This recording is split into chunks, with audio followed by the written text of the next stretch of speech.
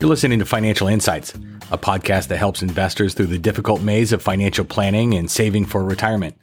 I'm Brian Ullman, and I'm a financial advisor and certified financial planner at Ford Financial Group.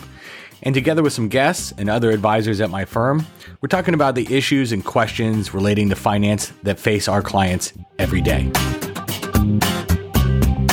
All right, welcome back to the Financial Insights podcast. And I'm going to start this one by making an admission here.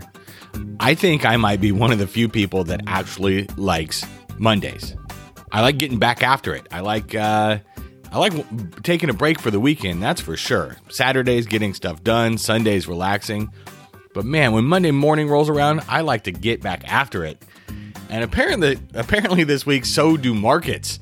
We'll go over how we did last week, but as we record this on Monday morning, the Dow's up 343 points. Not too bad to start the new week. So maybe I'm not the only one who likes Mondays. Maybe traders do too. We'll have to see how things finish up, but off to a good start on Monday morning here on May 3rd. Let's talk a little bit about last week, and then we'll talk a little bit about this week, and then we're going to talk a little bit about this month. We're going to talk about May.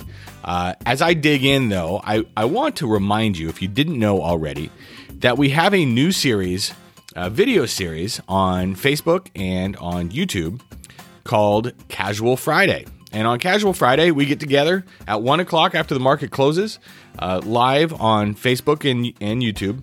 And the videos are recorded in case you can't make it. And we choose 4 charts for the week and go over them. 2 advisors from our office chatting about some things that they found interesting for the week. A casual conversation, not a deep dive on markets, but something that's interesting where it gives us a chance to address different things that are going on at the moment, but also kind of find some novel stuff and chat about kind of investing on a broader scale. So I would say check that out. You can find it on Facebook. You can find it on the Ford Financial Group YouTube page. I think you might find it interesting. But now let's get back to last week. Not a whole lot of great news. The major indices were mostly lower last week. Some sectors couldn't overcome the worries about higher capital gains tax rates, even though they're pretty good earnings for the week last week. The S&P 500 was just a hair higher, 0.02%. Meanwhile, the Dow was down about 0.5%. NASDAQ was down. The Russell international indices both down more than 1%. So not great. Energy was really the top performing sector last week, completely reversing its position as the worst performing sector from a week ago. And it's all been about earnings. Earnings have been knocking everybody's socks off, which I'll get into in just a moment. But we're not just invested in stocks, we're invested in bonds too. And bonds, as represented by the Bloomberg Barclays Aggregate Index, lost marginal ground last week as the 10-year Treasury yield moved slightly higher, reversing its 3-week run. High-yield bonds, denoted by the Bloomberg Barclays High Yield Index, gained ground last week, actually reversing its decline. It's been a lot of up and down, as you can probably glean from my description here. And even over the first quarter, we've said before, it takes markets have been taking 2 steps forward, 1 step back, but that leads to progress. The economic data last week was interesting. The Bureau of Economic Analysis reported that the U.S. economy grew over 6% in the first quarter, which is fantastic. But if you've been listening to this at all, that's actually a little bit lower than what we expected, and I think lower than the Bloomberg consensus forecast. Personal consumption, which is actually the largest part of the economy, increased over 10%, and it grew at its second fastest pace since 1960. So consumers are out in force. Meanwhile, the Federal Reserve, reiterated its present monetary policy stance and kept the Fed fund rate near zero. And the Fed's planning to continue its quantitative easing or its bond buying efforts. This is one of the things where we thought the Federal Reserve was going to start kind of reining things in first. But Fed Chair Jay Powell stuck to his talking points in his press conference, saying that rising inflation was really due to transitory factors and the economy is going to need to make a substantial improvement before the Fed's going to consider reversing its present monetary policy. So don't fight the Fed. All systems go. As far as the Federal Reserve is concerned, jobless claims continue to decline. According to the U.S. Department of Labor, over 550,000 Americans filed for unemployment insurance last week, which was slightly higher than consensus. And continuing claims were slightly higher than consensus, but improved over the last week. And so overall, the data still suggests we were getting some marginal improvement in the labor market. Let's talk about earnings. I mentioned earnings before, and some would say that earnings right now from these companies are off the charts. You may have heard about Apple and Amazon and their earnings.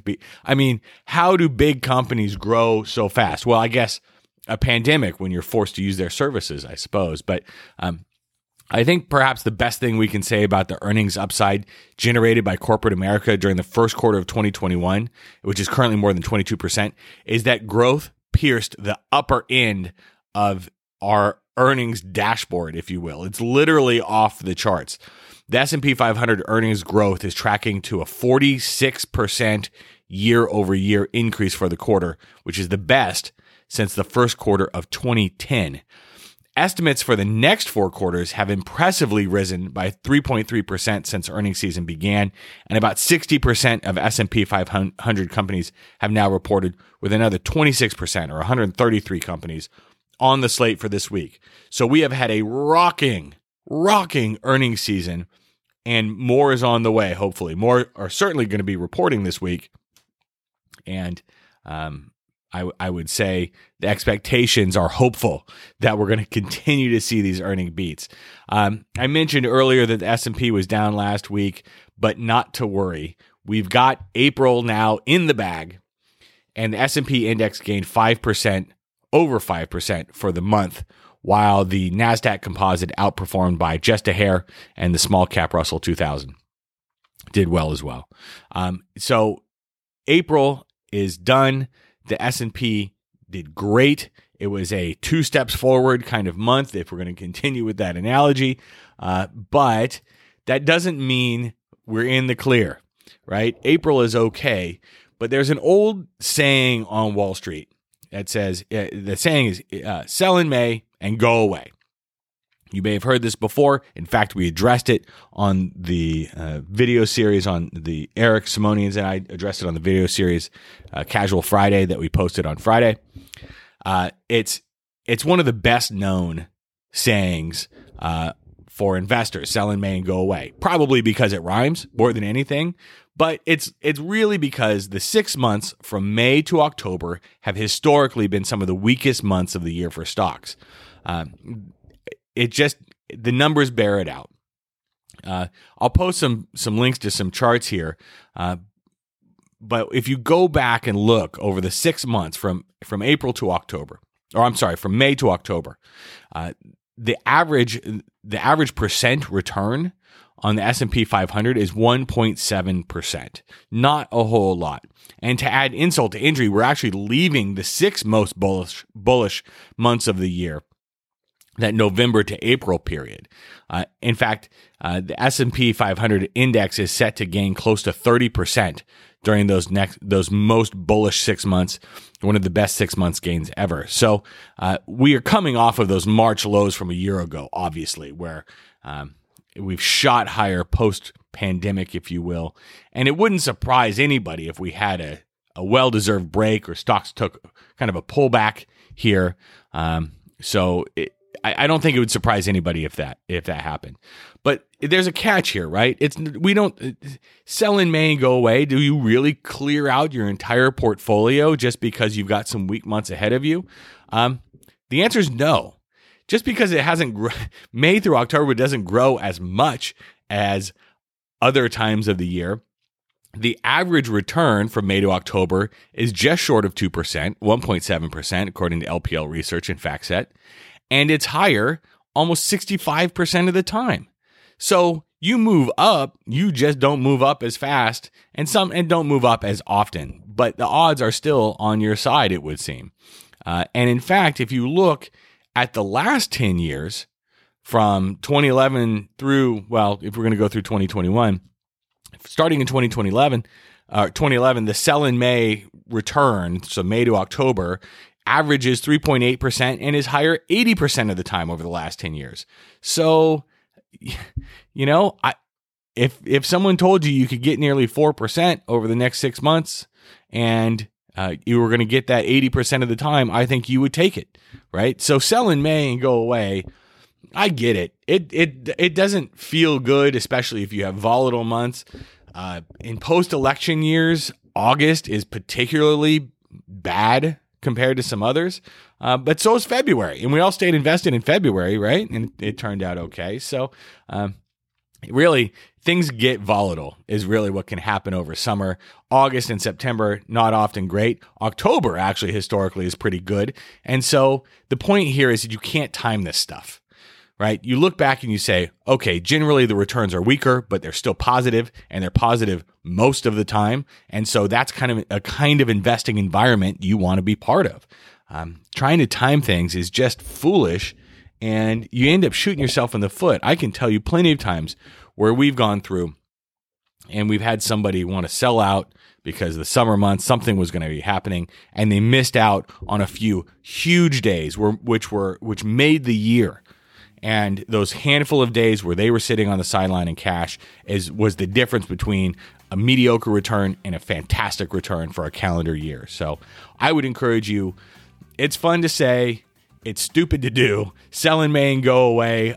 Go ahead and forget that saying and think about other sayings from investors like time in the market, not timing the market, right? We're going to have a short one today. I hope this helps. I hope this answers some questions for you.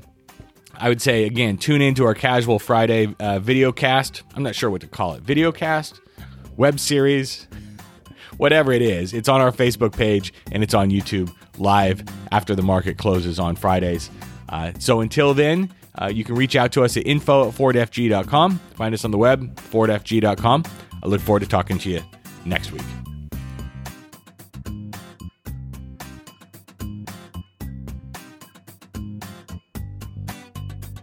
The advisors with Ford Financial Group are registered representatives with, and securities are offered through, LPL Financial, member FINRA, and SIPC.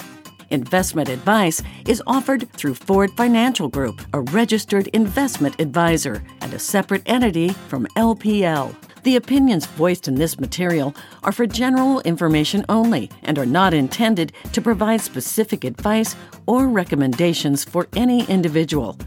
All performance referenced is historical and is no guarantee of future results. All indices are unmanaged and may not be invested into directly. Stock investing involves risk, including loss of principal. No strategy assures success or protects against loss.